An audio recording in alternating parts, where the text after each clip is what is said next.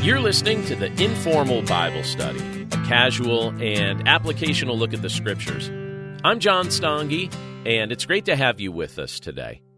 In just a few moments, we're going to be looking at Matthew chapter 16, verses 13 to 17, and we're going to be talking today about God the Son. But before we do, just a couple quick things I wanted to share with you. First of all, last week I asked you a trivia question. And the trivia question I asked was, who wrote most of the New Testament? Or maybe I could better say it, who was the most prolific writer of the New Testament? And most people think that the Apostle Paul is the correct answer. But the correct answer is actually Luke. Luke wrote the book of Luke, and he wrote the book of Acts, and they take up a major portion of the New Testament. Paul wrote most of the individual books, but some of those books are rather small. Luke actually wrote more of the New Testament than the Apostle Paul. And I promised I was going to give away a paperback copy of the Desire Jesus one-year devotional to someone who got the answer correct. So now it's time to announce the winner. And looking through the emails I received, the winner is no one. No one got the answer correct. So now, even though we don't have a winner, hopefully this will help you win maybe a trivia contest, or it'll just be something that piques your curiosity about the New Testament. But Luke wrote more of the New Testament than the Apostle Paul. So that's just bonus today. But throughout the course of this week, we'd invite you to stop by our website, desirejesus.com. We have a lot of biblical content there and some other things that we hope will be useful to you. And we'd also encourage you to sign up for our weekly newsletter. The link to do that is at our website, again, desirejesus.com.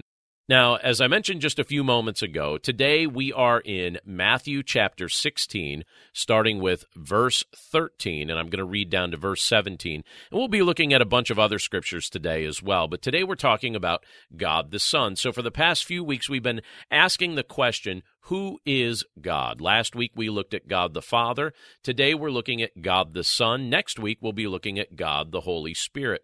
But today as we look at God the Son, we're starting with Matthew chapter 16, verse 13, and it says this. Now when Jesus came into the district of Caesarea Philippi, he asked his disciples, "Who do people say that the Son of Man is?" And they said, "Some say John the Baptist, others say Elijah, and others Jeremiah or one of the prophets." He said to them, "But who do you say that I am?" Simon Peter replied, "You are the Christ, the Son of the living God." And Jesus answered him, "Blessed are you, Simon Bar-Jonah, for flesh and blood has not revealed this to you, but my Father who is in heaven." Let's pray. Lord, we thank you for your word, and we thank you for the privilege that it is to be able to look at it together today. And as we look at the portions of Scripture that speak specifically of your Son, Jesus Christ, we pray that we would understand these things, that our knowledge of you would grow, and that our appreciation of what you've accomplished on our behalf would be something that's solidified in our hearts. We thank you for all of these things in Jesus' name. Amen. Have you ever wondered what kind of impact your life is having on others? At some point, we've all probably given that question a thought. And the truth is, we all have an impact on each other. Sometimes we're good influences, and other times we aren't. Sometimes we impact others in ways we never fully realize. But every life can be impactful. And when we take a quick look over the course of history, we can observe the impact of some very influential people. There are people who made an impact in all kinds of areas, including the military, the arts, the sciences, theology, architecture, and even social culture. But there is no life we can point to that has had a greater impact on each of these areas and more than Jesus Christ. The earthly ministry of Christ has made a dramatic impact on this earth. We measure time in reference to when he was walking among us. His teaching and example influences how we treat one another, how we conduct ourselves in marriage, how we show mercy and compassion, how we care for those who cannot help themselves, how we respond to those who hate us, how we look forward to the future, and how we spend the time we've been blessed with in the present. When Jesus came to this earth, he came with the goal of accomplishing all that was necessary for our salvation to become a reality. History prior to his coming looked forward to his arrival. History since his coming has been looking back at what he accomplished while also looking forward to his return. In fact, I believe that the key to understanding what the Bible is communicating is to ask, how does this scripture point me to Jesus? There are many people who understand exactly who Jesus truly is, and plenty who still struggle to accept him and what he taught. So, who is Jesus, and what work is he accomplishing? Well, as we ask those questions, one of the first things I want us to look at is the Son's role in the Trinity. So what is God the Son, Jesus Christ, what is his role in the Trinity? Let me reread verses 15 and 16 of Matthew chapter 16. They say this. He said to them, "But who do you say that I am?" Simon Peter replied, "You are the Christ, the Son of the living God." From eternity past, Jesus has always existed as the Son of God, or we could likewise refer to him as God the Son. He has always existed in perfect relationship with God the Father and God the Holy Spirit. And his role as the Son is not just a title that he adopted during the course of his earthly ministry, but a key aspect of his identity that always was and always will be. When Jesus came to this earth, took on flesh, and walked among us, there were many people who debated who he was. Some people considered him to be the son of a carpenter. Others thought he was a troublemaker. Some thought he was a prophet and a worker of miracles. But Jesus asked his disciples who they thought he was. Peter, who would often be the first person to speak up in the group, he answered Jesus, and he testified that Jesus was the Christ, the Son of the living God.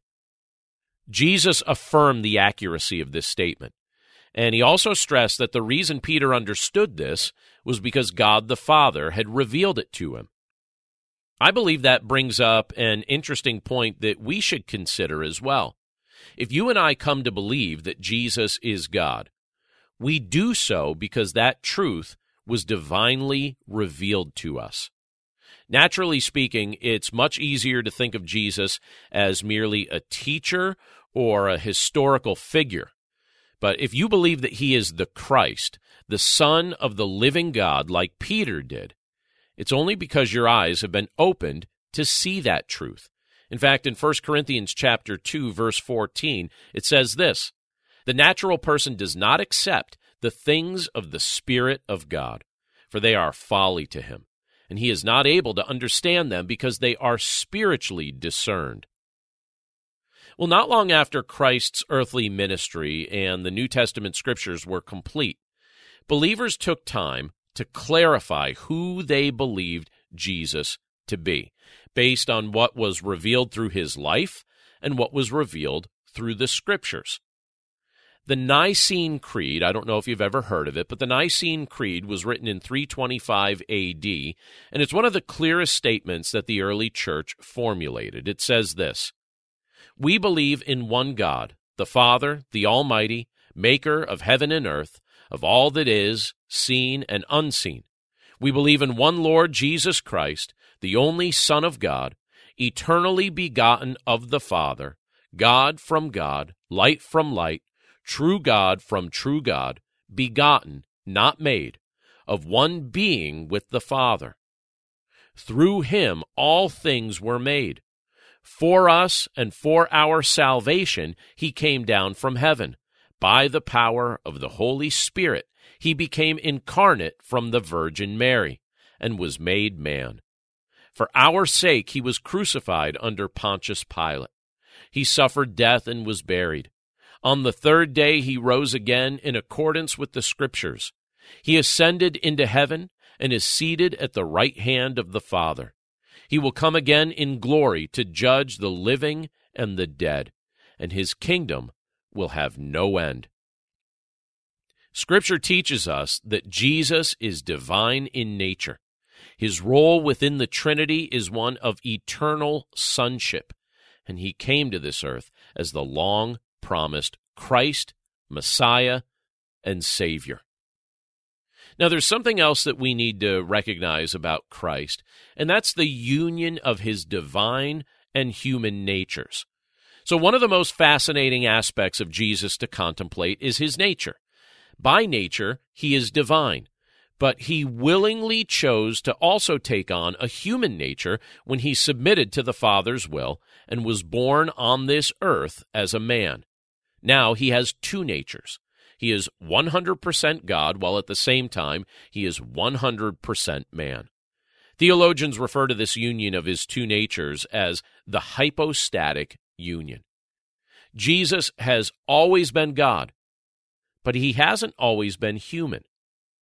Now, there are several places in Scripture that stress his eternal divinity while also speaking of his humanity. In John chapter 1, verses 1 and 2, and also verse 14, it says this, "In the beginning was the Word, and the Word was with God, and the Word was God. He was in the beginning with God. And the Word became flesh and dwelt among us. And we have seen his glory, glory as of the only Son from the Father, full of grace and truth." And in John 8, verses 57 and 58, we're told this, "So the Jews said to him, 'You are not yet 50 years old, and have seen Abraham?' Jesus said to them, 'Truly, truly, I say to you, before Abraham was, I am.'" Likewise, during the course of Christ's earthly ministry, he would often operate within the limits of humanity as an act of humility, as an act of submission to the Father, and with the goal of fulfilling all righteousness on behalf of mankind. In Philippians chapter 2, verses 5 to 7, we're told this, "Have this mind among yourselves, which is yours in Christ Jesus, who, though he was in the form of God, did not count equality with God a thing to be grasped, but emptied himself by taking the form of a servant, being born in the likeness of men." Just like the concept of the Trinity can be challenging to wrap our minds around, so too are the dual, forever inseparable natures of Christ. We accept this fact as true based on what the Lord has revealed to us, but it is fascinating to contemplate, and it isn't immediately easy to wrap our minds around. Now, with that in mind, it's also wise for us to take a look at the work the Son accomplishes. Not long ago, in fact, just earlier this week, I was trying to accomplish some outdoor projects in a short amount of time, and I needed to fit them around my work schedule and also an impending rainstorm. At least that's what the forecast said it was going to do. It didn't end up raining like they told us, but I was operating all day under the thought that later that day it was supposed to rain. Well, summer break has just begun for my kids, and so I invited my son to join me in the work I was doing. And while it would have been tempting for him to loaf on the couch and do nothing all day, he agreed to help me, and we actually got a lot accomplished. And I was happy to see him doing something productive instead of wasting the day. Well, when we take a look at what the Scripture tells us about Jesus, it tells us a lot about his work, the work that he's doing. Jesus, the Son of God, has a work he is joyfully accomplishing. Scripture tells us multiple things about his work, including what he has already accomplished, what he's currently doing, and what he promises to do in the future. One of the earliest aspects of Christ's work is in regard to creation. Scripture tells us that all things were created through him. In addition to creating all things, he also upholds his creation by his powerful word. In Colossians chapter 1, verse 16, we read, "For by him all things were created, in heaven and on earth, visible and invisible, whether thrones or dominions or rulers or authorities. All things were created through him and for him. And in Hebrews chapter 1, verse 3, we read, "He is the radiance of the glory of God and the exact imprint of his nature, and he upholds the universe by the word of his power."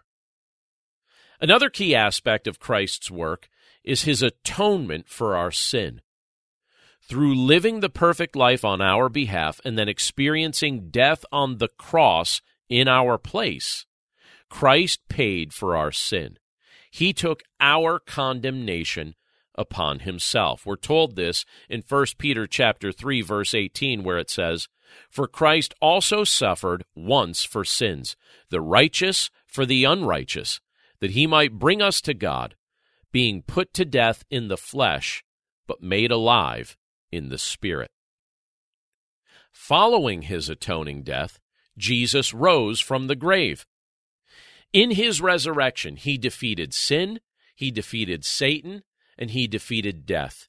And he offers the forgiveness of sin and eternal life to all who will trust in him as Lord. 1 Corinthians 15, verses 3 and 4 say it this way, "For I delivered to you as of first importance what I also received, that Christ died for our sins in accordance with the Scriptures, that he was buried, that he was raised on the third day in accordance with the Scriptures." After Christ's resurrection, we know he appeared to people in bodily form for 40 days. Then he ascended back to heaven, where he's preparing a place for those who trust in him. In the future, he will likewise be returning to take those who trust in him to be with him. Jesus said it this way in John 14, verse 3. He said, "And if I go and prepare a place for you, I will come again and will take you to myself, that where I am, you may be also." At present, Christ has a ministry of intercession and advocacy. Satan is referred to in Scripture as an accuser. Satan points out our sin, and he casts shame and blame on God's people. But Christ, in his ministry of intercession and in his ministry of advocacy, sits at the right hand of God the Father and pleads our case like a defense lawyer. We are defended from accusation by Jesus, our advocate, who testifies to the fact that our sin has been atoned for by his shed blood. Romans 8, verse 34 says this, "Who is to condemn? Christ Jesus is the one who died, more than that, who was raised, who is at the right hand of God, who indeed is interceding for us." And 1 John chapter 2, verse 1 says this, "My little children, I am writing these things to you so that you may not sin. But if anyone does sin, we have an advocate with the Father, Jesus Christ, the righteous." Jesus also made it clear that during this era, he is building his church. Millions and millions of people are being rescued from sin and condemnation through faith in him. He is raising up leaders, opening up doors for ministry, and blessing those who trust in him with his power. In fact, in Matthew chapter 16, verse 18, Jesus said, "And I tell you, you are Peter, and on this rock I will build my church, and the gates of hell shall not prevail against it." The Word of God also tells us that the day will come when Christ will return to this earth to rule and reign. He will show himself to be the King of kings and Lord of lords, and his kingdom will have no end. Revelation 11:15 says, "Then the seventh angel blew his trumpet, and there were loud voices in heaven saying, 'The kingdom of the world has become the kingdom of our Lord and of his Christ, and he shall reign forever and ever.'" We're also told that the day is coming when Christ will sit on his throne and judge the nations. Matthew chapter 25, verses 31 and 32 say, When the Son of Man comes in his glory, and all the angels with him, then he will sit on his glorious throne. Before him will be gathered all the nations, and he will separate people one from another, as a shepherd separates the sheep from the goats. It's fascinating to consider the work Jesus has done, is doing, and will do. It's also important to recognize that while we have the privilege to serve with him as he empowers us, we cannot do this work for him. He accomplishes what we never could.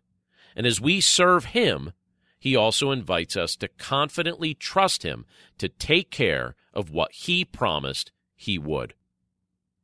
And there's one other thing that I want us to notice today about Christ, and that's this. Salvation is found in no other name. Salvation can be found in no other name than the name of Jesus Christ. Christ created us.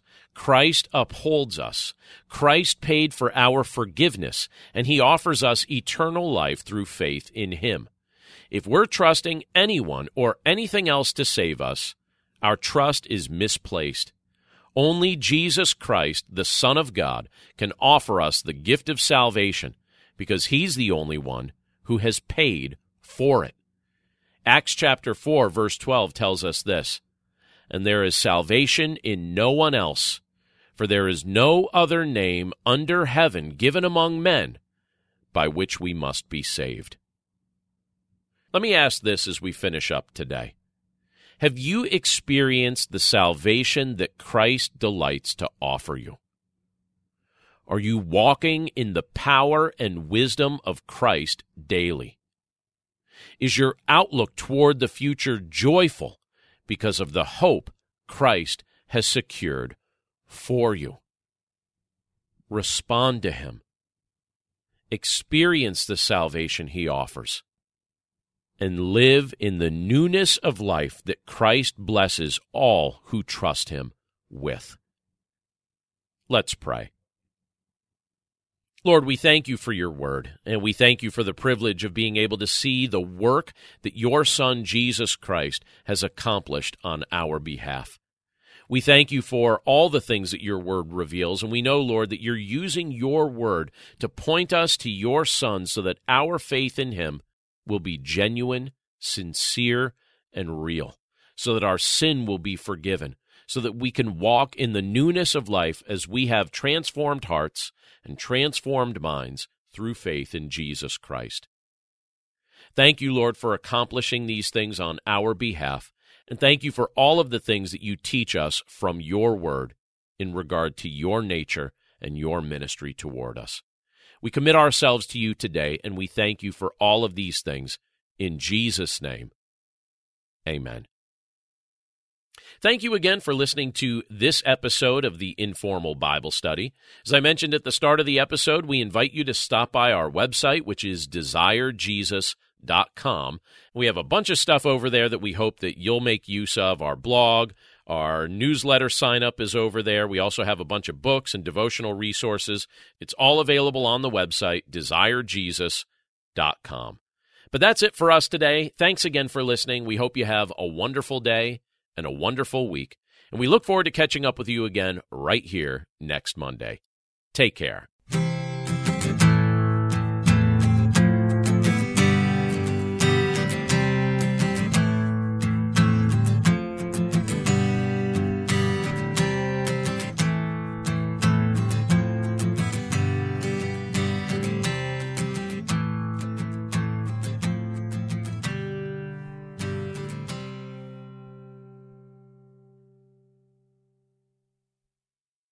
A powerful prayer life does not require hiking a mountain to be able to hear from God.